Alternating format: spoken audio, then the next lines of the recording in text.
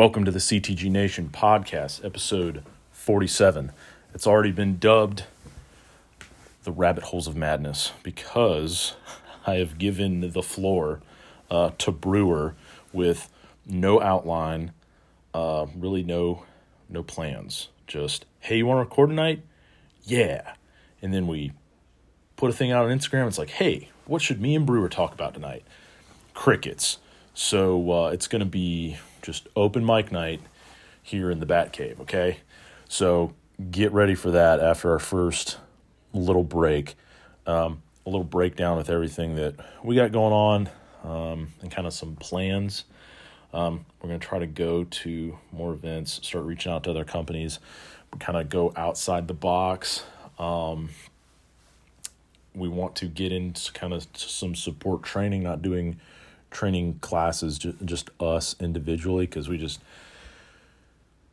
don't have the time between the three of us. Like, the schedules just suck that bad to where we're basically going to be, or want to, and that we've already talked about it too, with Thomas and the boys at Valkyrie, with supplementing some training with them, and then talking to them about some bomb squad and CBRN expertise we have with Bobby and Kyle. And then some stuff to look forward to the next, maybe 3 to 5 episodes, so maybe next month and a half, as long as we stay, because we kind of skipped last week, and just sometimes that's just the way it happens, just like the schedule. We don't really, besides ourselves, we don't have anybody to really hold us accountable. We're not sponsored yet. There's no really pressure. So if I don't have anything, we're not gonna put out trash. I'm not going to put out trash. I can barely get Kyle over here. He's on the other side of town doing big things, and Bobby's been traveling like crazy. So, we skip a week here or there. I don't know. Nobody's really bitched that much. They just kind of bitched over the holidays when we went through that holiday hiatus where we didn't do anything for about 2 months. But stuff to look forward to. We're going to break down kind of gardening and food prep. I've always kind of grown stuff. I've always had family that has grown stuff. Sometimes it's a little bigger and better than others. Sometimes you plant too early and you catch that last freeze of the early spring. Sometimes you don't plant the right stuff in the right soil or raised beds, stuff like that.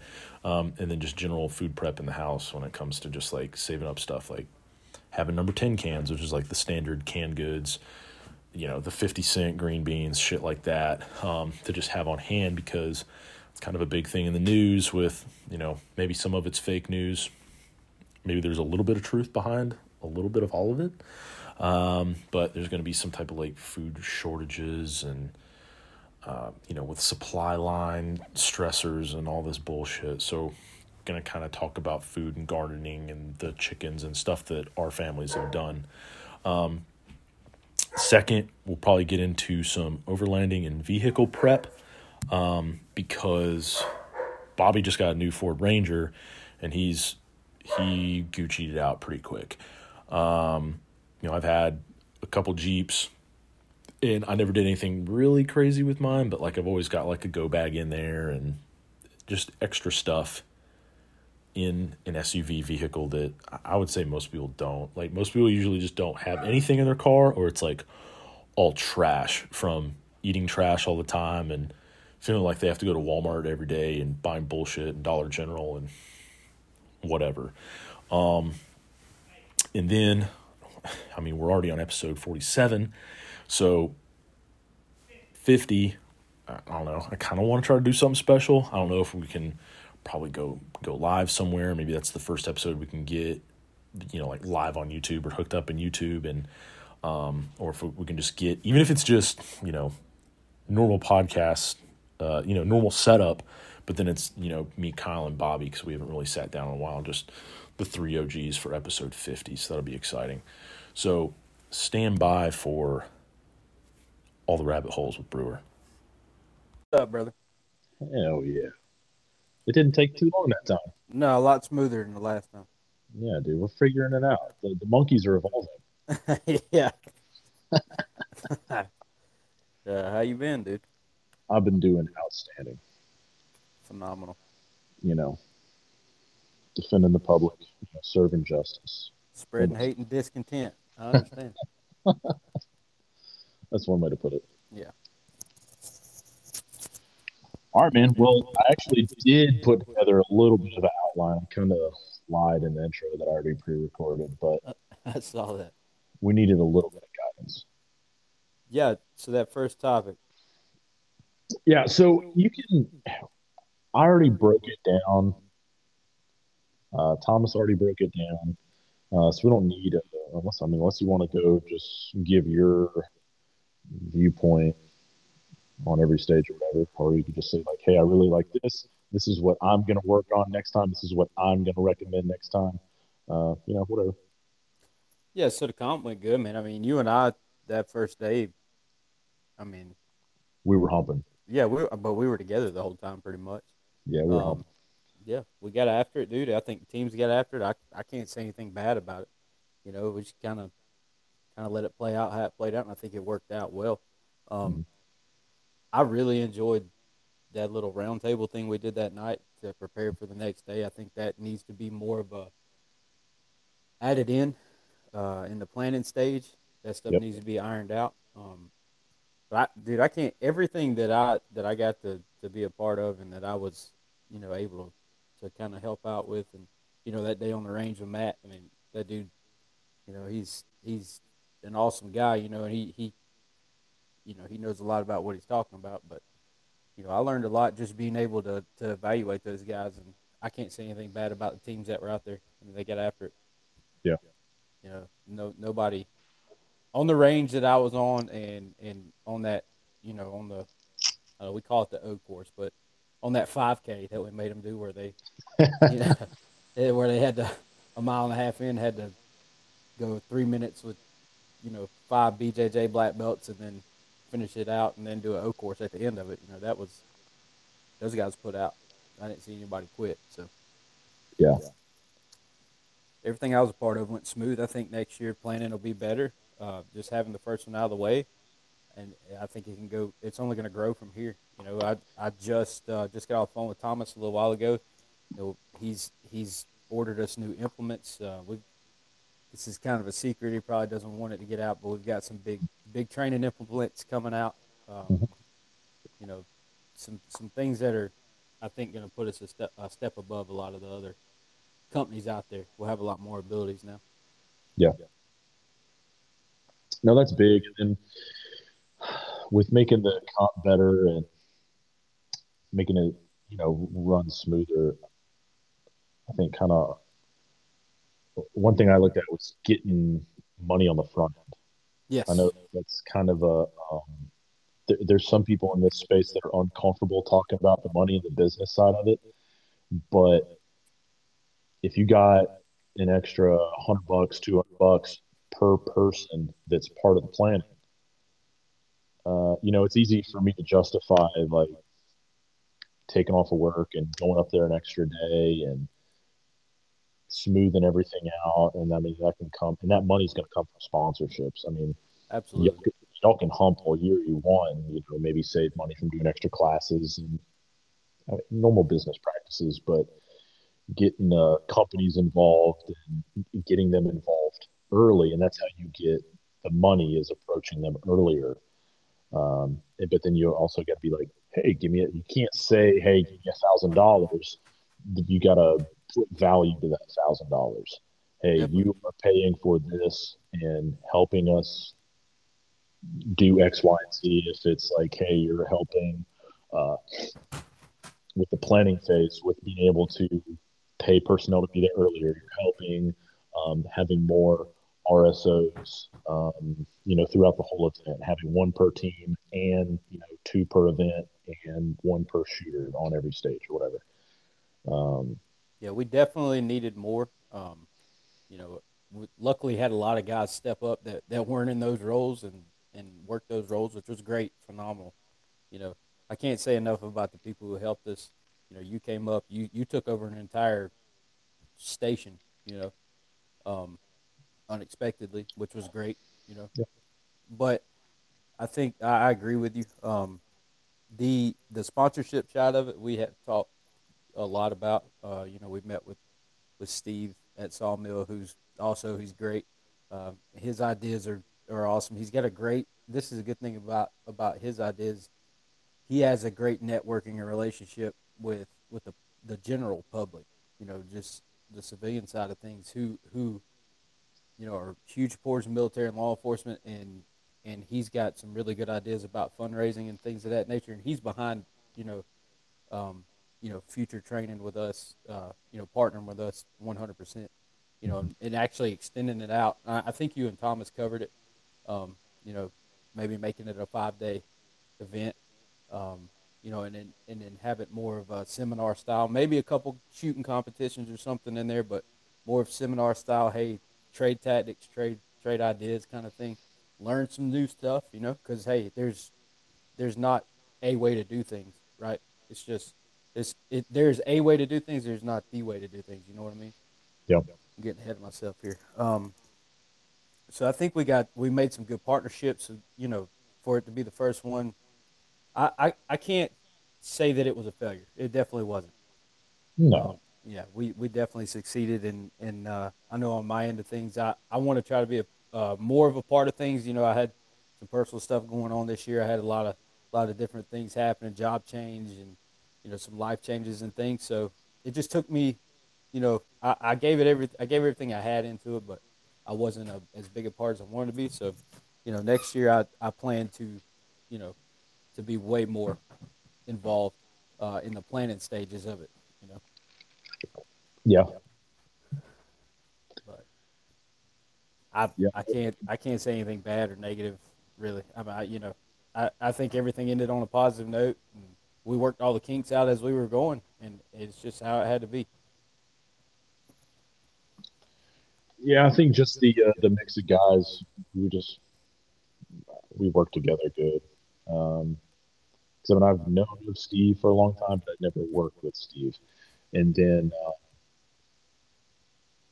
I mean, with y'all, with Valkyrie, I've only helped like what, like one day. I'll come up for like practicals and stuff like that. So that was even my first time, like just dealing with y'all in general over 2 days. You know what I mean? Yeah, yeah. Uh, yeah. So I mean, no, it was good. I mean, was there anything that you kind of thought of me and Thomas didn't talk about? I mean, we hashed it out pretty good. I I was gonna thought. say, man, you guys covered everything. Yeah, you guys covered everything, and that's all I wanted. I don't know. I just want to see it grow, man. I want to see it get bigger, grow, have more teams involved with it. You know, Yeah.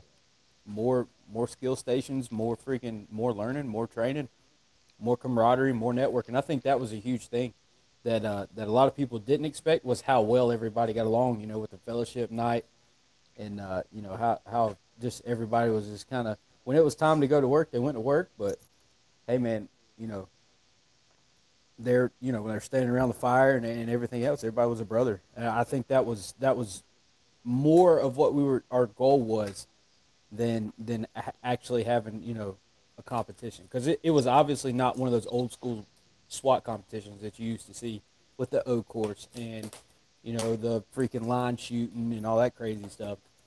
This was more practical. North American, I can't say enough about those guys. They did a phenomenal job with their hostage rescue setup in the med portion. Oh yeah. You know, I mean, from top to bottom, man, I think I can't say anything negative about it other than the planning, and that's a failure on my part. I wasn't able to be a part of, and the only excuse I have is personal reasons, and I shouldn't have let that get in the way, but I wasn't able to be a part of as much as I wanted to, and it showed there that first day when it was a little rough rolling, but hey, we got it figured out. So Hey, we ran it out. We ran the demons out, yeah, yeah, yeah, we did. We ran a couple times. and we did. I almost ruined them khaki shorts too. Oh man, But yeah, I think more planning on the front end, I think will give us more time for the camaraderie and networking in between. for sure. Yeah, because we Because like, didn't we didn't spend a lot of time with the guys. no, Yeah, we were just setting up for the next day, and no, I mean we weren't out there by the fire. I mean, I mean, I think we had a couple beers, but I mean, we didn't. That was just while we were working. Uh, Yeah, that was just hydration. yeah, yeah, just Bud Diesels, just hydrating. But yeah, I think if we do more planning, then we can do more camaraderie, and then I know for I know for me, I want to plan more like I want to have like a tent out there and be recording an episode while everybody's flying around, Oh and yeah, I mean, I'm definitely down to do a stage or do a lane, but most of the time I want to be talking to people more, yeah. I just think with the companies and the teams, and hey, I what do you think think about today, and how'd you prepare, and that's the stuff I want to do more of. this is interesting, and I think it would have been uh, an awesome networking opportunity. That North Atlanta Metro team, that entire team's almost they have their own training company, and they're all those guys on that team are part of it. Yeah. And I can't remember the name of it, but I was watching some of the videos that they had taken down there, and then some other stuff they had about their training, man. And those guys are pretty high speed. So that may be a networking opportunity for the future to have those guys involved with it because those guys were jam up. Oh yeah, they were good, and the way that team works is so it's not North Metro PD. It's like a North Metro SWAT team that's made out of other PDs. Right. So it's a very interesting concept. So all those little departments in North Atlanta still have their own jurisdictions and stuff, but when it comes to what you would need SWAT for, they all combine resources. I want to say it's like, was it like 4 or 5 jurisdictions that just kind of combine forces to make a badass SWAT team. I mean, it shows, bro. I mean, look at their equipment. Look at their tactics, their training. I mean, they those dudes are jam up. So Yeah.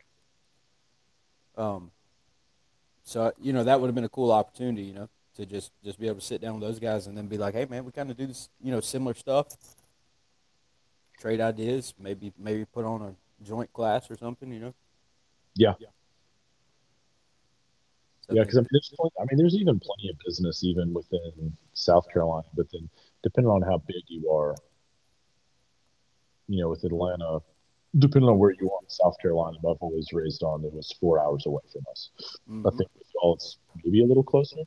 Um, but like, are you going to drive 4 hours to a class? Like, probably not. I mean, unless you just have the investment or just have the free time and money to do it.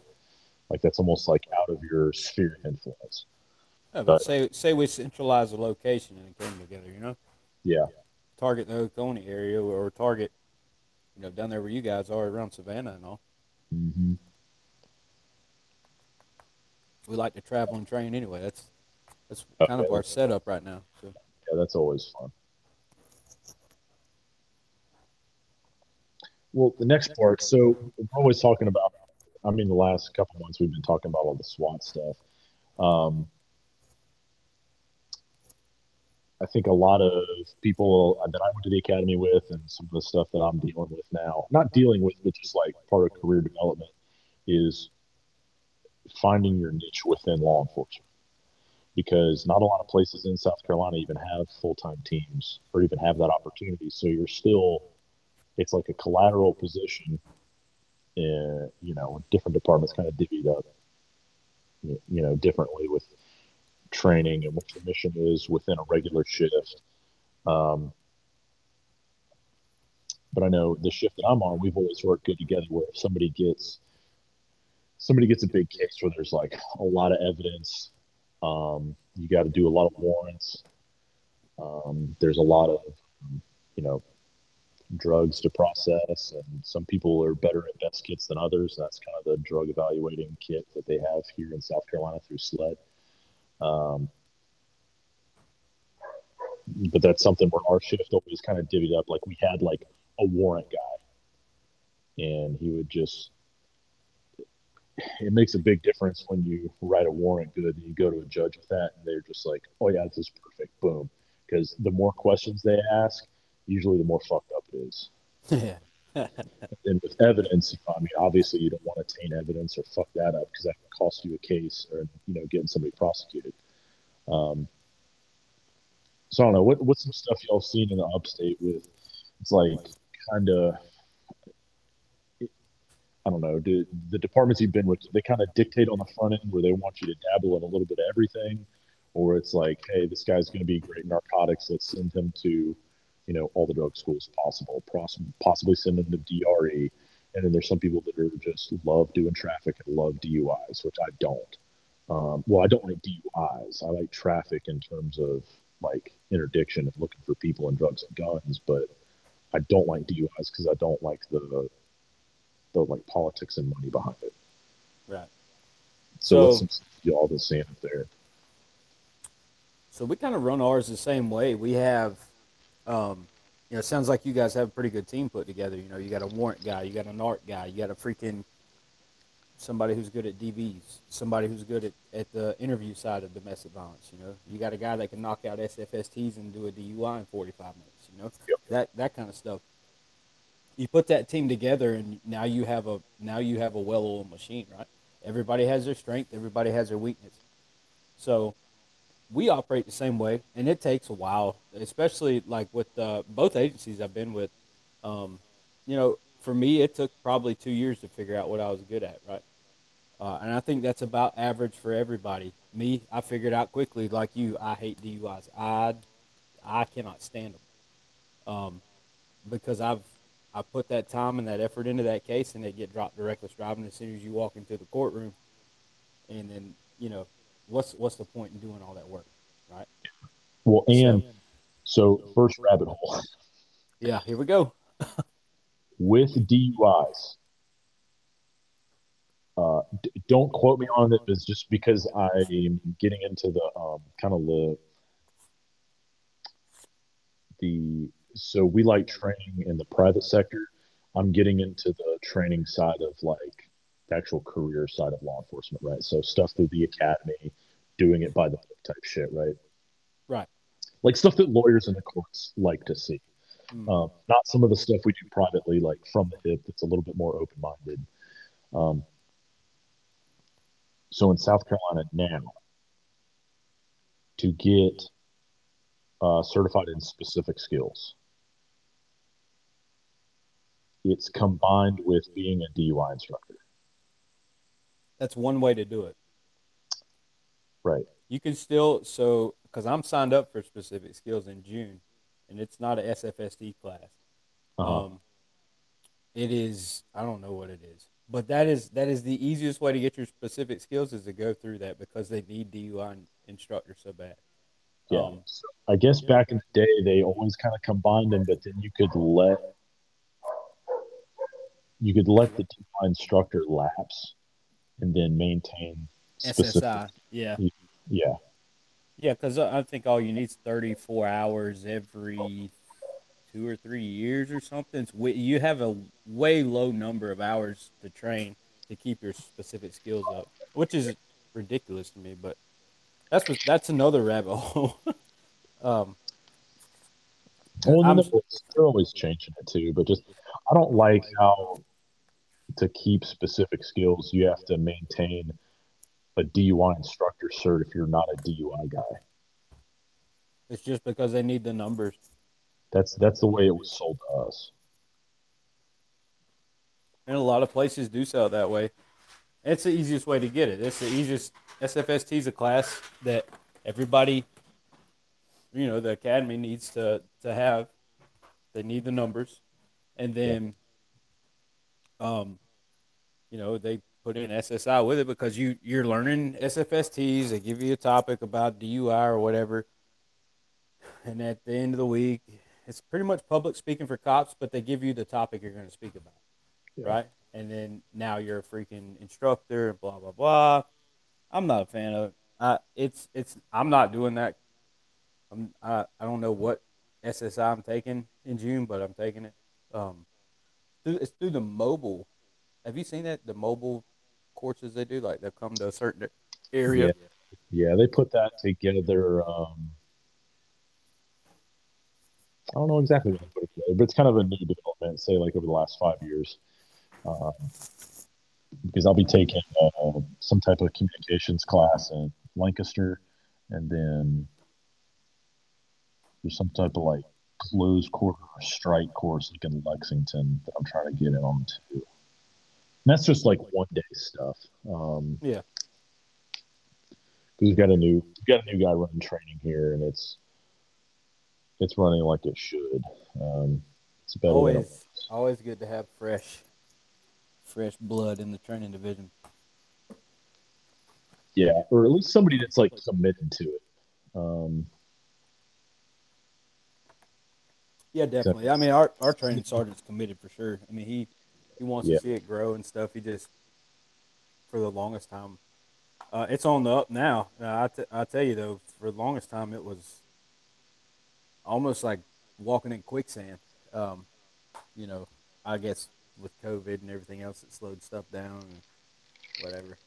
We're getting back into swinging things though. yeah, we're definitely full speed ahead right now with stuff because um, I don't know. Some people are more honest about like the state of a department or care about their people's goals and like dreams and shit. Because I know with Well, that's all our about the career development, man. I mean, that should yeah, be the first thing that your supervisor, a sergeant, a lieutenant, or corporal, whoever runs your ship, when you're new and you come to ship, he should fill you out for a few days, one rotation maybe, and then sit you down. What are your goals in this career? This mhm, is what I expect out of you. What do you expect out of me? yeah, And then you go with that and you help build that officer. That's how you retain people. And I know we're segueing into your next topic. yeah. Yeah, and I just think there's a lot of places in South Carolina where you have officers that just kind of like how I don't know if everybody listening knows how people got promoted back in the day, but it's pretty much like The shoulder times. tap. Yeah. Yeah, it was just like, hey, like he's been here the longest, it's his time, Yeah.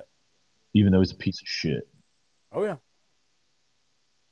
Yeah. Fortunately, with working at a municipality like I do, like we have this civil service board. You have to go through that to get promoted.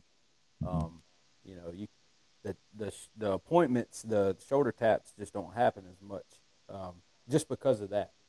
Yeah, Uh, which is cool. It's you got like a written test and then an in basket phase and then a panel interview and then something else and then it goes to a neutral party and they tally the scores and who I mean it's literally they combine the scores from all of those things and whoever gets it. You know. interesting. Oh yeah. Level the playing field a little bit though. Yeah, yeah, they started doing boards here and doing tests and putting the points together. And there's some people that got really butthurt about it. Um, but then in the sheriff's office, like your top three leadership in the county can still make executive decisions. They're like, well, Yeah. I Oh see yeah. the Yeah. points, but I don't want to abide by the points, so I'm going to pick this person. Yeah. Um, and it, sometimes they don't get all the right information from the field, and then it kind of burns them on the back end with people that aren't as good as they thought they were, Yeah. or they're Yeah. not thought they were. That gets a little out of hand. You know, unfortunately, that breeds a lot of negativity and toxicity amongst the lower ranks, and then look at where you're at with morale. And morale is constantly up and down, and it's never perfect. You're never going to satisfy everybody, right? Yeah, But I've heard that as an excuse used way too many times. Well, I can't make everybody happy. No, but you could try to. You could put forth the effort. You know what I mean? That's your job. You're not here to be the face, and you're not here to just make your executive decisions and do these things. You're here to, like, if you really care about this and you care about the future of this career, because we've been under scrutiny for a long time now. Then you're gonna build it up better than what you left it, right? and I don't think enough people think that way. Like, hey, I'm going to leave this better than when I got here. That's a shame. That's a Everybody's shame. like, oh, I've been here for, I've been here for 20 years and it's like, yeah, but what the fuck have you done? You just held a spot for 20 years. Yeah, way to cork the bottle. That's all you've done, right? Yeah. You put a cap on everything. There's no growth. Yeah. You didn't make better officers. You're, you get to, I mean, the time frame is different from person to person, but they get to a certain, I cannot stand an old head that's like, oh man, I got 3 more years, man. I'm just gonna keep my head down and just 3 more years, and he doesn't fucking do anything. He doesn't solve any problems. He doesn't take care of his own shift. Um, I don't know. He's just not helpful to the department. He's not helpful to his people. And I've seen that. I've seen that everywhere. I've Yeah. seen it in security. I've Yeah. seen it in the Low Country. I've seen it in the Midlands. I've heard stories from upstate. I obviously haven't worked in upstate, but it's just like a leadership flaw. It is. It is. Careerist quote leadership flaw. Yep. Yeah. The career guy. The made it the master patrol officer, master deputy, whatever your rank system is, or rank progression. They sit there. They don't bring anything to the table. They barely answer the radio calls. When they do, they're on the call for 3 or 4 hours at a time, and it's a simple call that you could clear up in 30 minutes. Or they're only taking calls close to the house. Oh yeah. Oh yeah. Yeah. That's it. Yep. Yeah. I think that's the worst thing. When I was with the other agency I went to for a little while, I for about 2 months worked in the zone where my house was. I never went home, ever. I could I knew that if I did that, I would become that lazy person, right? Yeah. I never went there unless there's a call for service around there. I would ride by, check, make sure everything was good, but I never hung out at the house, and that's why there was a big part of me that was glad where I got moved to that float spot, in the central region, to where I didn't, I wasn't anywhere near it ever, Yeah. unless I was on a hot call. Yeah, I like being in the opposite region of wherever you live. Like if you live in the same county or in town, I don't like working where you live. I mean, it's good to know what's going on, but Yeah, it's so almost I yeah, live it's it. I live from I live in the city now. So like I'll try to catch my meal break here. Just to save money. I'll come home and eat, but I'm right back out the door. I'm maybe here 15 minutes. I don't hang out. I don't yeah, just sit here and wait on the radio to go off. no, But it's getting to be that time of year where we're wide open constantly. So you don't have time really to even eat. oh yeah, But going back to what you were saying, man, those guys, at one point in time, they forgot their reason why they were doing this job, yeah, and when they lose that why is when they fall into that. I call it a rut. They're just stuck, you know. But they're so set in their ways, they won't listen to anybody under them, and they're so buddy buddy with everybody over them. Nothing changes. They just let them sit there. yeah, This is my thing. If that's what you want to do with your career, do that. But you're going to be tied to that radio, okay? You're going to be the one answering calls. I mean, I've got 2 or 3 year guys that are out here wanting to just get after it and freaking find dope and guns and arrest wanted people, and that's my guys I'm pulling to do that. yeah. I'm fortunate enough to be the senior man on my shift, and my department. Well, I'll say that the shift that I work on, the supervision, utilizes that, and they allow me to kind of mentor the young guys coming in, and kind of hey, let's go do this, or if they want to do. A lot of times they ask me to go do stuff with them. They're the ones that are self-initiated. I just go with them, make sure everything's safe, everything's good, they're doing everything the right way. No, no constitutional rights are being broken, stuff like that. I know my rights. Yeah, but I'm fortunate enough to have that. A lot of places don't, and a lot of shifts don't. And that's I hate it. I wish there was a fix for it. I think mental health ties into that somehow. which is it's taboo. It has been taboo for a long time in law enforcement, fire, EMS, military. Mental health was not what you talked about, but mental health for us is as important as freaking firearms training. You know, especially with the stress that these guys are under now and the generation coming in. I mean, I hate to say it, man, but you and I, we're a good 10, 12 years older than these kids coming in now. Um, and this is the most stressful thing they've ever had to do. They've never had to really work for anything, right?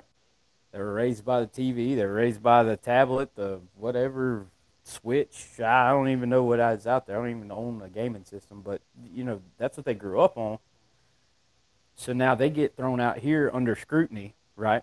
Most of the criminals that they deal with, in my area at least, are career criminals. Been arrested 5, 6, 7, 8, 9 times. Most of them violent felons that they're dealing with. Are frequent flyers, and they don't know how to handle it. They don't get it. They don't know how to read people. So now more than ever, we need that. We need those old heads to step up, and they're not doing it. And somewhere along the line, when I say mental health, I'm not just talking about PTSD awareness and things like. I'm talking about burnout. Is I know you work overtime. I mean, you know, When I was at the my last department, the little municipality I worked with, I was doing 60, 72 hour weeks. yeah, dude. I And so my one. and my court dates were I was on permanent nights, and my court um, I want to say it was always like Mondays at like 1, and we got off at 7. So get home, try to eat something, let the dog out so the dog doesn't go crazy, sleep for, I don't know, however fucking fast you can fall asleep on the couch, still in your uniform, and then wake up and then go back to court, and then you're prosecuting cases on an hour, 2 hours. If you're lucky, 3 hours of sleep after working all night. Yeah, Like that's ridiculous, and that that's catches up quick. that's fucking dumb. It sucks the life out of you, man. Yeah, They've the never changed it. I was like, okay, if y'all are gonna be on permanence, why don't you have two different court dates? You're still doing bond court every day. So what are we doing? Because you're not taking care of your people. Yeah, when I was on permanent nights, man, they took night court away. We called it night court. It was shift started at 7. We had a court time set up at 6, so all we Hmm. had to do was go in an hour early, and you knock out your court, you knock out your cases, then you go 10-8. You go to work. Um, they took that away, and That's then court got crazy. like that's crazy. Man, I forgot when I said it, but I think I had to either like stay late or come in early to get a warrant done to get it signed by one of the judges. And like I'm sitting there waiting on the judge, and they tell you to be there like an hour or 2 hours before the actual judge gets there.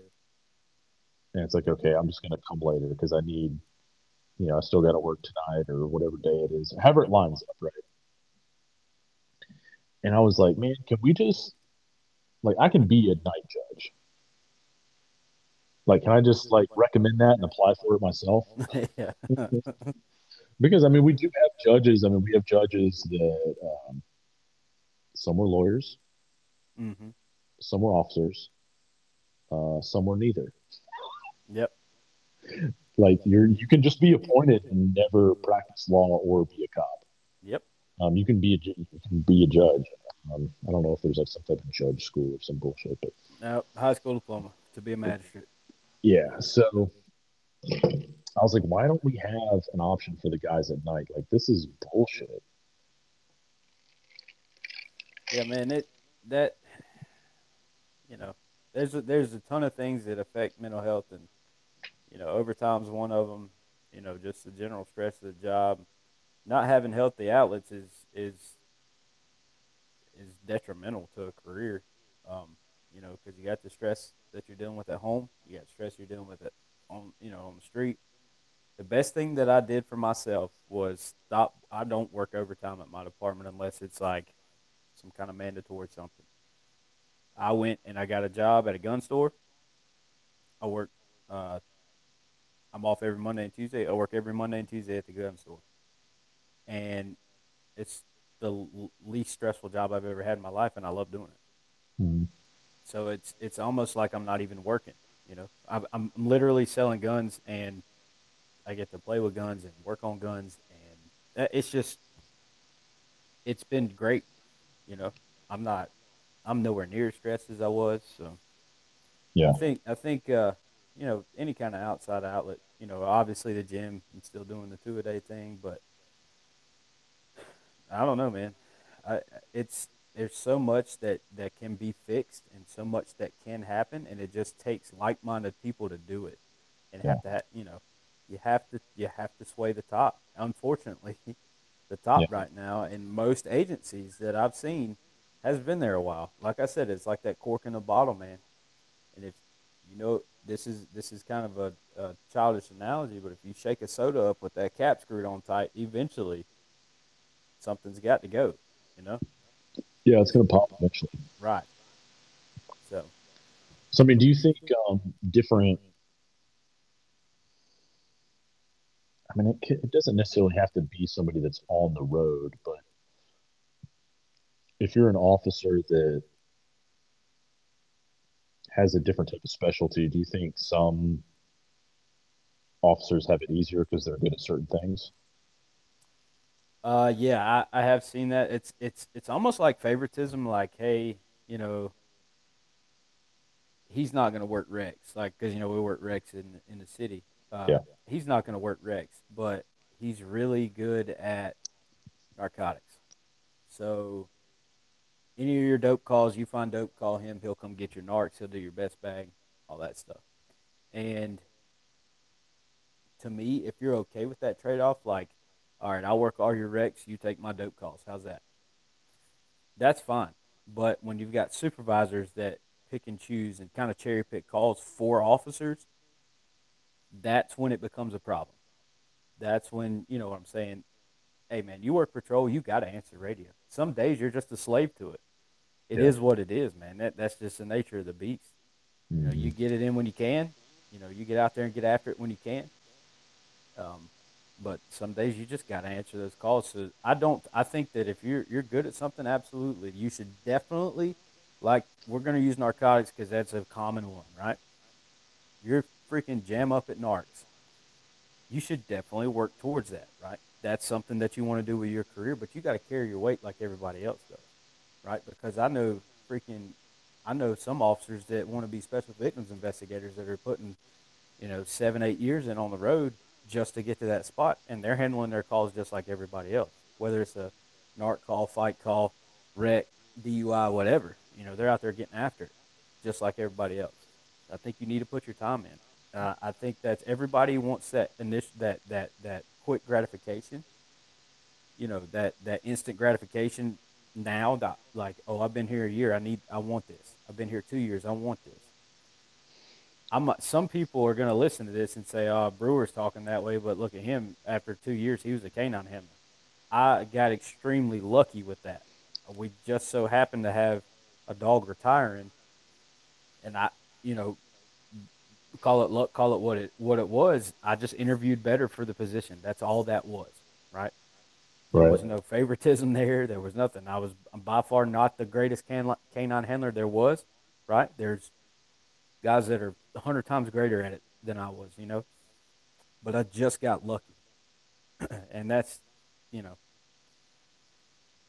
the instant gratification thing's got to go, man. Because look, man, I'm back on patrol, like, and I love it. I love my spot.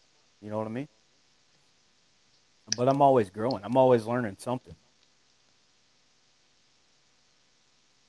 I just yeah. think So, it's just a pride thing for me. Like if these guys would take pride in everything they do, they'll earn what they deserve. You know what I mean? yeah.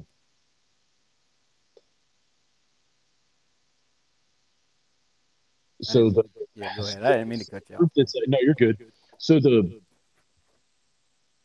the group of officers that's like a little younger than us, like just a couple years. Like it might have been somebody that you went to school with, like you were a senior and they were like a freshman. So we're looking like 4 or 5 years. Even that short difference, those those younger officers have been like handed so much. Yes. It's kind of like the the classic like everybody gets a trophy type thing. Yes. We That talk it's about that every time. that it's hurt the career. I mean, that concept affects every every career, every like socioeconomic class. I mean, it affects everything. Um, because there's nothing that pisses me off more that I've seen. I've seen it where I am now, and I saw it in the Marine Corps, where the people that were handed everything were just fucking brats. Yeah. They didn't know how good they had it. They were, oh, I want to go to this school. I want to be in this type of position. And they're just like handed everything. And then they're never happy. And they're never happy because they never had to fucking work for anything. Yeah, that's ridiculous. It's And this when that, instant gratification, man. and when that is present in public service, because we don't do public service to make fucking money, okay? And we'll get to that with people leaving law enforcement because I've just had two pretty close friends leave law enforcement for like double the money. And these were people that were, making decent money by South Carolina standards in law enforcement. Um, I don't know, just these ungrateful people in a career of public service. Like some of just the selfishness, you see that like in business. Yep. You shouldn't see it in the Marine Corps. You shouldn't see it, at Spartanburg PD or down in Charleston or working for any municipality or county. We're just these ungrateful motherfuckers who are serving the public. They've been handed everything and they're fucking over their other coworkers. Yeah, they don't know the reason why, man. Selfless service is everything in law enforcement, fire, EMS, and military. Selfless service, right? That's why you're there. That is, you are there to serve. My I think the first, I think it's episode 9 we did with you, me and Thomas. I talked about my grandfather and he's a career Navy man, and then I did another full 25 years in law enforcement. Yeah. When I got my badge, he was at our graduation, and he gave me my credentials and all that stuff. Um, when I got my badge, he told me, he said, son, all you that is a symbol of the public giving you their trust to do what's right by them. That's it. That doesn't mean that you're bulletproof. That doesn't mean you're God's gift to anything on this earth. That is a burden on your chest that says that the public now trusts you to uphold all of their rights to the utmost. And nobody understands that. Nobody gets that. Nobody will ever instill that because somewhere along the line that's going to take a hard conversation, one of those tough conversations to have with your coworkers, with your brothers and sisters, and I'm doing air quotes right now. You just can't see me. Yeah. That's going to hurt feelings. And nowadays, we call it going to the third floor because that's where HR is at City Hall. Nowadays, when you hurt feelings, you go to the third floor. you know, I mean, it's Yeah. ridiculous. You Some can't people, have choir some practice people, anymore, man. yeah, some people need to get their feelings hurt. Some people do. They do. And it's, you know, it doesn't need to be in a malicious manner. It can be in a very constructive manner. But even now, constructive criticism is seen as an attack Yeah. instead of a growth opportunity. And if we could, instill the maturity, because let's be honest here, especially now, this job is probably the most violent it's ever been. So you, at one point in time or another, are at least going to have to point a deadly weapon at somebody, knowing that in any split second you're going to take that person's life, in defense of yourself, protecting the public, whatever it may be. So if you're mature enough to be able to squeeze that trigger and make that decision in a split second, why are you not mature enough to handle constructive criticism from your peers that's only going to make you a better officer? I don't understand the mentality. Which, I don't know if it's because I was raised by an old school guy. My grandfather was my father figure, and my mom, she was hard, man. She raised, she raised 5 boys by herself. So I mean, she had it going on, you know. Yeah. So I don't know, dude. I've I'd I'll go to the third floor every day. It doesn't bother me to get fussed at for saying, "Oh, you shouldn't have said it that way" or whatever. I don't care. I have the conversations, but I think it's ridiculous that we have somebody in this line of work that you cannot critique in a constructive manner and mentor in a constructive manner without them feeling like they're being attacked. It's ridiculous. Yeah. So that goes into our last little from the hip bullet point here. So those officers that are a pain in the ass are the ones that fucking stay. I know, because they get everything they want. All these ones that are leaving are the ones that would actually make the career better Yeah. and like care about like personal development, career development. They're okay with constructive criticism. Um, those are the ones that are leaving. Like it doesn't. It's counterintuitive. It is very counterintuitive. So I put a thing up the other day. I don't know how many people saw it, but it was just a quote, and it said, "Train your people so they're good enough to leave, but treat them good enough to where they stay." Right? Mm-hmm. Yeah. There's where the problem is, because you got guys that are well trained, jam up cops, just shit hot, just phenomenal cops, and they know they can go where they want to and make the money they want to, even if it's out of law enforcement. There's a ton of private entities that'll hire a freaking cop that is competent and well spoken and knows the ins and out of life pretty much. Has that street knowledge, and pay them double what we make right now. Yeah. But if you allowed that individual with that kind of drive and that kind of mentality to take a more, I don't know, leadership role, or have them mentor, or give them a position that they want, maybe, right? That they deserve. Not that they wanted, but that they deserved and they worked for. That kind of individual would earn that. They would stay. But when you have those, like you say, the pain in the ass officers sticking around, eventually they're going to get what they want because they're the only ones to choose from, right? Yep. But here's the big issue with an officer like you're talking about that leaves, that is that good. They also don't take shit off of people, right? And that's where I'm going to tie this into the boss versus leader. Bosses don't like that shit. They don't like somebody who's not going to argue a point, who's not going to bring their opinion to the table, who's not going to bring a different way of doing, what they want with the same outcome. They want it done their way, that way, because they said so, right? But then a good leader is going to see that in that officer and say, hey, I like what you're doing. Let's see if we can, if we can't do it exactly that way, let's see if we can meet in the middle and find a good way to make this work, right? I think just that kind of, I want to say appreciation, maybe to the point of recognition, but I don't think an officer that caliber would want the recognition. You know what I mean? Maybe validation is a good word. That kind of validation would make that officer stick around. But instead, those good officers are the ones that get overworked.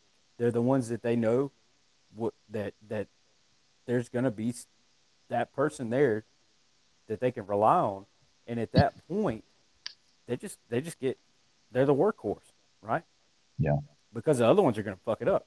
I mean, let's just be honest here.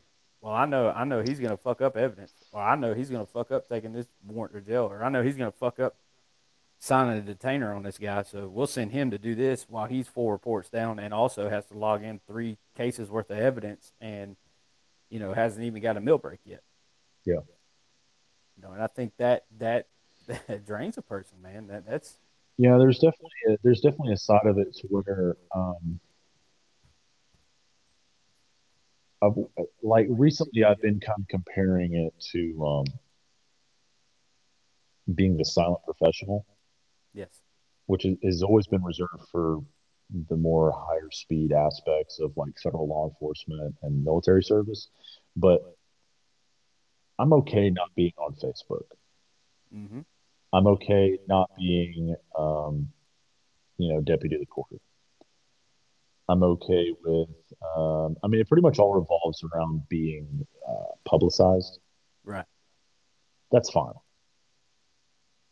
because everybody in the department knows who's good and bad at shit. Oh yeah. Like they know. Even those shitbag officers know who's good at stuff. Mm-hmm. Um, so I just think they need to find a way to accommodate the silent professional. Yeah, it's not a recognition kind of thing. You know, that stuff's cool. It shows some form of caring from the top, but the validation that I'm talking about is having that level of respect with the entire department, and them saying, "Yeah, what do you think about this?" Behind closed doors, what do you think about this? How do you think this should go? Yeah. Let's put you on a training committee. Let's put you on this ops planning for some street crime stuff. Yeah. Let's that's a validation that one, an officer that of that caliber that you're speaking of is gonna, one, put everything into, and two, feel useful. I mean, pretty much. Let's be honest here. They're gonna feel like that they're bringing what they have is being used, right? That what they brought to the table is actually going to be used, and that's all part of that team mentality, man. And that's, unfortunately, the teams have fallen apart. And instead of shifts, like most places call it shifts. My agency, we work. I work B platoon, but I'm on team two. They call it teams, and I can speak for my team. I'm not in. I haven't worked with the other teams in probably 2 years. Since I was a canine handler and we did the swing shift thing. But, um, you know, with my team, I'm on permanent second, and man, we mesh well together. You know what I mean? We can have other supervisors work with us, and there may be some hiccups because certain supervisors, they want things certain ways, and that's all fine and well. And if you've been if you've been on the job long enough, you understand that, and you just go with it. That's just a thing. But for overall, we can have another supervisor come in, work with us. If our supervisor's off, and everything runs smooth, man. We don't have huge hiccups. You know what I mean? So I think that's another thing that I talk about a lot too is like, why are you going to break up a good team? yes, Even through promotions. I mean, I still think you really need to look at it, but I don't see a problem with like within the same shift seeing vertical promotions within the same shift. no, absolutely Some not. Why people, would you? Why would you change that?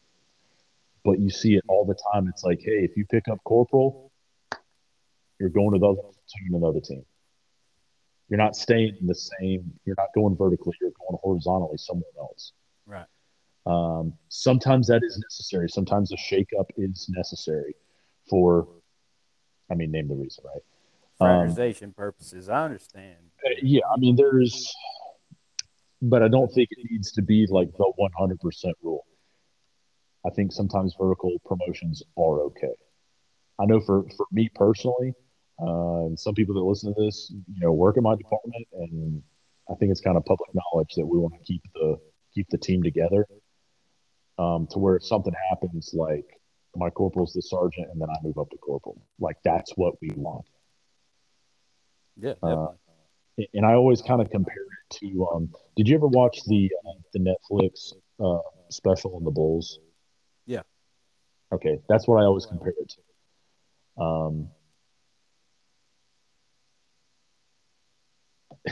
There was like different parts of the organization that like didn't care about keeping the team together. Jordan was kind of an asshole. Um, Scottie Pippen just worked his ass off all the time and like never really got the recognition he needed. There was just so many dynamics to it, but somehow the priority was always to keep them together. Yeah. They knew they had a winning team, man. Yeah, and I mean, I think a lot of that goes to Phil Jackson, like recognizing all those individuals and somehow making it work, keeping it together, fighting the businessmen at the front office, fighting all these personalities on the teams. But it was like when all these guys stay together, we win championships. So why break it up? There's no reason behind it, and that's a leadership thing. Okay, so from the top down, if I have my command staff who is, you know, buddy buddy with, the sergeant, lieutenants, and stuff, what's the difference? What's the difference? If I've got a major that's best friends with a sergeant, there's no difference there. This is the issue. You have the promotions that don't go how they're supposed to, right? Through the board or however. Mm-hmm. They are already, best friends with whoever, you know, they get put over them, and then that person gets a preferential treatment. Well, if it went right, that individual would have shown signs of favoritism in the process, and he wouldn't have got promoted, or she wouldn't have got promoted, right? Right. But that doesn't happen. Even in my agency, which with a neutral party deciding, right, still doesn't happen the right way. So, you know, I think that's more on leadership shoulders. You get promoted to sergeant, you have to understand at work there's boundaries. Like you are sergeant, you are corporal, you are lieutenant. There are boundaries. When you understand that, it's business as usual, right? It doesn't mean you can't put time into developing somebody's career, but they also have to be held to the same standard as you hold the rest of your people. Whatever you do on your off time is what you do on your off time. My advice to anybody listening to this is to stay off of social media. If you're going to be out and you're a sergeant and you're with your entire crew, do not post that crap all over social media. What's the point? What is the point in that? You just want to show everybody that, oh, I'm out here, you know, buddying it up and slamming beers with, my whole crew. No, that's personal business, man. Social media, sorry, hate to say it, but you're treated differently. You're a cop. Everybody looks at you different. It's just like a teacher on social media. They still hide alcohol, Mm-hmm. right? You have to do the same thing. Doesn't mean you can't. I don't care what you do in your off time, but don't freaking post it all over everything.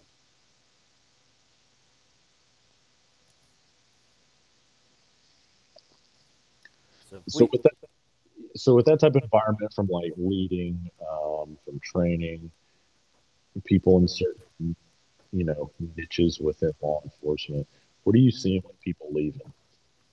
I see a lot of people that are agency hopping, which I did the same thing for a couple of different reasons, and I'm back home now. That's the way I say it. Yeah. Where I started. Yeah. Um, most of the people I see leaving are just unhappy. They're just unhappy with either their agency or their job in general. You know, I know guys have gotten out of it and said, "Look, man, this is it for me," and I actually respect that. If you can come to me and say, "Hey, law enforcement just ain't my thing. I'm going on to something else," cool. I respect you for it. Uh, if you agency hop because there's a certain agency that says, "Nah, we'll pay you we pay you more money, and you won't have to deal with the same bull crap. I promise you. I promise you. And you can say the same thing. It's all the same. The bullshit is exactly the same everywhere you go in this career. Where you work at and how what you get out of it is what you make out of it. So if you go every day, it took me a while to figure this out. But if you go every day to your agency that you have to work and you're negative and you're just this sucks, that sucks, this person sucks, I hate working for this person, I can't stand working with this person, blah blah blah blah blah. What are you gonna have? Nothing but negative coming back to you. But if you go, you look at it like I get to go to work today. I get to go do what I said my calling was. I get to go do what I say I love that I do. And I get to go work with, air quotes again, my brothers and sisters and make sure they get to go home at the end of the evening or end of the night or whatever shift you work. Positivity is going to breed more positivity.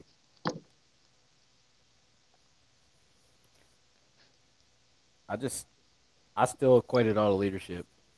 Like I said, you're not going to make everybody happy. There's always going to be somebody that's getting that job offer that's double the amount of what they're making now. You're Yeah. always going to have that person that's just like, you know what, this sucks. I'm tired of getting spit on. I'm tired of getting cussed at. I'm tired of fighting people every day. I'm tired of it. Go, go, do whatever you want to do. But if you're Yeah. going to stick with this career, man, you better make it worth it. Because especially these kids coming in now, man, they got that crazy retirement rule now, bro. Nah, man. Is there a new one? I don't know, something about 28 years, but then they got age limits, and I don't even understand. I got grandfather in a 25-year system, so I don't know. I don't pay attention to it. I just know they got a long career ahead of them, and they better make something out of it, or they're gonna have a long 28 to 32 years, however long they got to do. Yeah. So with mine, I think of three individuals specifically. So one was for the smaller municipality I used to work for, and I just think he got tired of it. He was tired of the leadership. He was tired of all the overtime, um, and I think he got into driving trucks. So the most recent thing with driving trucks, I don't know if it's the same countrywide, but you can make really good money driving 18 wheelers. Yeah, Uh, Walmart just came out where they need drivers so bad that their starting window. Now this is with some prior experience, I believe, but like Walmart's new pay window is 85,000 to $110,000 a year, yeah, plus all the awesome benefits that come with being a full time employee of Walmart. Because I mean, Walmart's one of the powerhouses of the world, you know. yeah, oh yeah, Uh, I mean, they don't get the publicity, but I mean, they still go toe to toe with Amazon on a lot of stuff. So that was one. But then the other two that I want to say have left this year, they were happy. They didn't leave it because it sucked. One was another municipality on the other side of the river, and one was with a state agency. Um, and both of them left jobs where starting making 20 grand more on top of, I want to say they're probably mid 40s, maybe high 40s with where they were. Um, but one of them is going to a company to just do um, like analyzing like traffic patterns and stuff and doing contract work through any state transportation agency. yeah. So he's making at least 20 grand more, regular 8 to 5, a little bit of travel, company car, company credit card. Uh, I want to say there's some type of bonus system in there. The other one is selling emergency lights that you see on all the squad cars, all the ambulances, all the QRV vehicles, all the fire trucks. and he's gonna get into the six digits this year off of bonuses. So six digits. I mean, he's gonna make over 100 grand selling fucking lights. Hey, more power to him, brother. You know what I mean? I think it's awesome if they found Yep. something that they bettered themselves at, and it may have been happy in law enforcement, but who's to say that six figure doesn't, he may not be happy with that. He may come back, you know. Man, I don't know. I think it's hard for law enforcement to compete with that if Yeah, you can't. yeah. But You can't. You just bankrupt the world. so yeah, definitely. And so this is my thing and to wrap up, all the topics that we talked about, it's just invest in where you're at. You're there. You're gonna be there. Invest in it. Make it better than how you found it. If you see a problem with something, fix it. Just don't sit there and bitch about it. Find a way to fix it. Come up with solutions. Present them. They can only say no so many times. Right? Yeah. That's be driven. Be worth it. Be worth the opportunities that you want. They'll come eventually. They always do. You just have to be consistent with it. You have to consistently be consistent. That sounds weird, but that's how I feel about Yeah. it. Well, and I think with it being public service and local, it's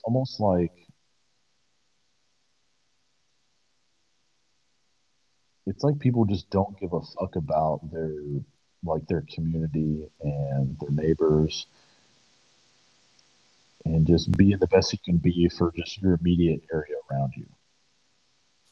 Because I mean, how many calls do we go on where it's not even a criminal issue? It's just a neighbor dispute, like next door neighbor in a neighborhood where you can you can throw an object at the house next to you. That's how close you are, and they don't know who they are.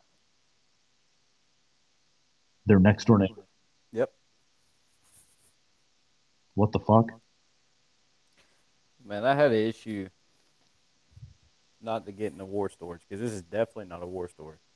I had an issue in an apartment complex 2 weeks ago, and well, I think we had three back-to-back calls for disturbances. You know, every time. The first one was the kids between these two mothers, daughters on one side, daughters on the other mother's side. They live across like the parking lot from each other, so their buildings are adjacent. And the kids were out there arguing and wanting to fight. So we get out there, break that up, everything. Everybody goes away. Well, the parents had come outside, and obviously being parents, they were concerned about what the fight was over. The second time we go out there, now the parents are arguing. So Yeah. send them on their way. The third time, now the parents are yelling back and forth across balconies, cussing each other, right? God. So I pulled up, and by this time we were slammed. So I was out there by myself, and I was like, you know what, screw this. In front of the whole complex, because, these urban areas, everybody comes out to see what all the yelling's about. I called both moms to the front of my patrol car in the middle of the parking lot. And we literally had a TED talk. We had a 30-minute TED talk about how to fix this situation. And by the end of it, their kids hugged it out, they hugged it out, and they were all playing in the police car, turning the blue lights on and stuff. You know what I mean? Yeah. But sometimes in this role, that's just the avenue you're going to have to take with it, because people socially, one, don't trust each other. Look at the crazy shit going on in the world. You know what I Yeah. mean? Look at what happened on the subway this morning. Right? Why would we trust each other? Right? So all you have to do is be a buffer, a mediator. Bring them down. Do what I did. Say, y'all get it out right now while I'm here. Tell them your problem. Tell them your problem. Boom, boom. Both sides go, and then what happens? There's communication. After the communication, then they're not yelling at each other. It's just communication back and forth. Now they understand. Actually, one of the issues was one of the mother on the left side of the complex's daughters with special needs. The other mother didn't know that, and she had gotten on to her, and it hurt the other daughter's feelings, and she ran to her mom and was like, "Hey, this happened." Well, the older sister of the girl heard it, and now the whole families are fighting, right?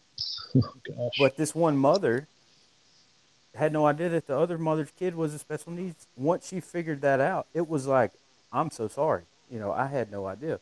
Now they're neighbors, and now we haven't had a call back out there in 2 weeks that I know of. You know what I mean? Yeah.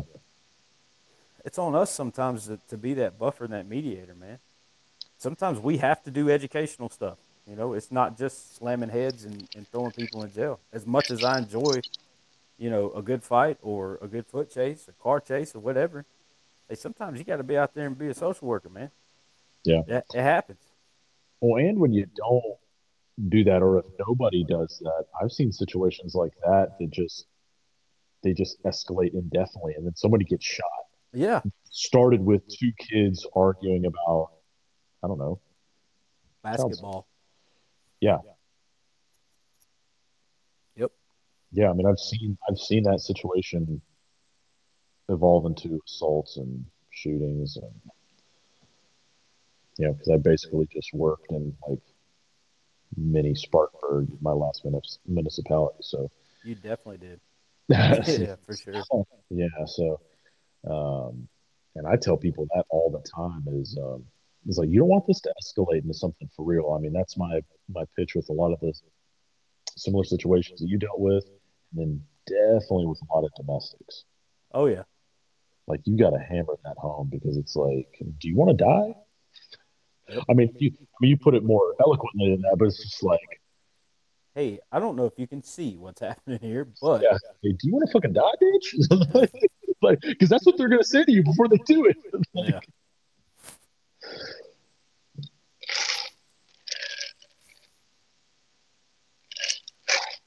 Like, crazy, crazy. Hey man, speaking of the Brooklyn shooting this morning, I haven't read updates because I got off work and went straight to the gym. But have you seen anything? I haven't read up on it. I saw the pictures first on Instagram, and the pages that I follow were just really pointing out. Well, some were like pointing out readiness and why you need to carry tourniquets and why you make body armor for civilians and all that. But then there was also like the level of like insane detachment where people like weren't grasping what was like people were in shock. Yeah. People were in shock. They weren't mentally prepared for they're not prepared to meet any type of like violence or confrontation like at all. And then there was people who were laying on the ground bleeding out, and people were like, getting low to get a good selfie with the dude bleeding out. Yep.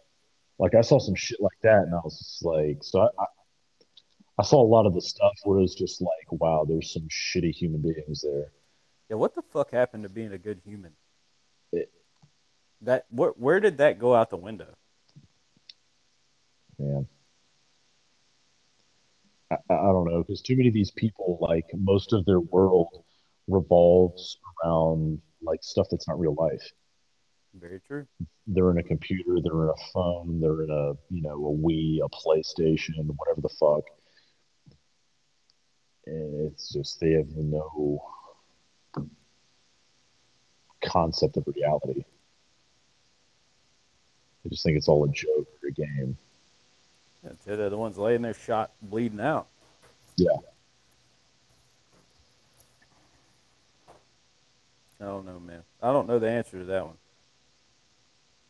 I mean, I know. And can you imagine, like, because I mean, obviously we don't have subways here or something similar. Um, but I've been on subways. I've been on like the metro, like in DC, and then I think I did take a train. I went to New York one time. Never going back. No, Uh, no, no. but yeah, so let's see, gunman fires. 33 times, Brooklyn subway, hitting 10 riders. I'm just reading through headlines real quick here. But I mean, I did see a video that people like they're like getting off of the train, and just the inside of the train is just smoke, and Yeah. there's just people coming out and out, and I just can't. Oof. Well, I can tell you if that happened here, which we don't have subways, but as many guns as I sell to concealed carry guys now, like somebody's shooting back. Now they may not hit them, but they're definitely going to be rounds fired back at that guy. Yes. Because I didn't realize just how many people had their CWPs. Because when you have that, you don't have to do the whole NICS check. Right. Um, you just write it down on the paper and whatever you sell a gun, man. And that is, bro. There's a lot of people who are armed around that you wouldn't think would be armed, Oh yeah. which I'm good with as long as they're trained. Yeah, that's always one thing that people push back on with the guns because it's like and I know I'm guilty of this where I've kind of compared it to like getting a driver's license, Yeah. but that's a driving is a privilege, not a right. Mm-hmm. In America, having a gun is a right, Yep. not a privilege. Um, So I so think everybody should have at least one. I just think if you're going to have it, be responsible and know how to use it yeah, safely. yeah.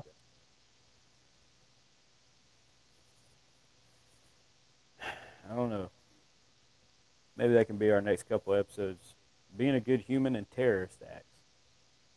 Yeah, it's like know how to stop the bleed and not take selfies with somebody bleeding out in the subway. I just that blows my mind, man. Yeah, that's what I was seeing a lot of. I saw that one picture a bunch. I'll share it on Instagram somewhere, but yeah, there's the one dude's like getting low and he's got the phone down there. He's like, "Oh, I got to make sure I get all the blood in the picture and shit." It's like I think it's like this big Asian kid like bleeding out from the leg. I mean, it's like and it's a lot of dark blood too. So you're like, "Oh, Yeah. Tourniquet. Yeah. yeah." It's like, "Oh shit." So you can see somebody like trying to like wrap a jacket around his leg or something. At least somebody was helping him. Yeah, I was like, "Oh my gosh." I'm interested to see how this plays out and see what the motive was behind it.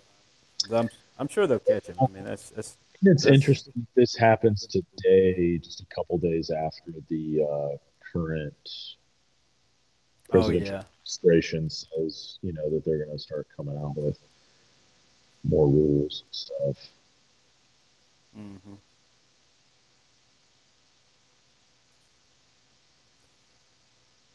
You're you're on to something there, conspiracy or not. Man, sometimes it's just so coincidental. It's just like really like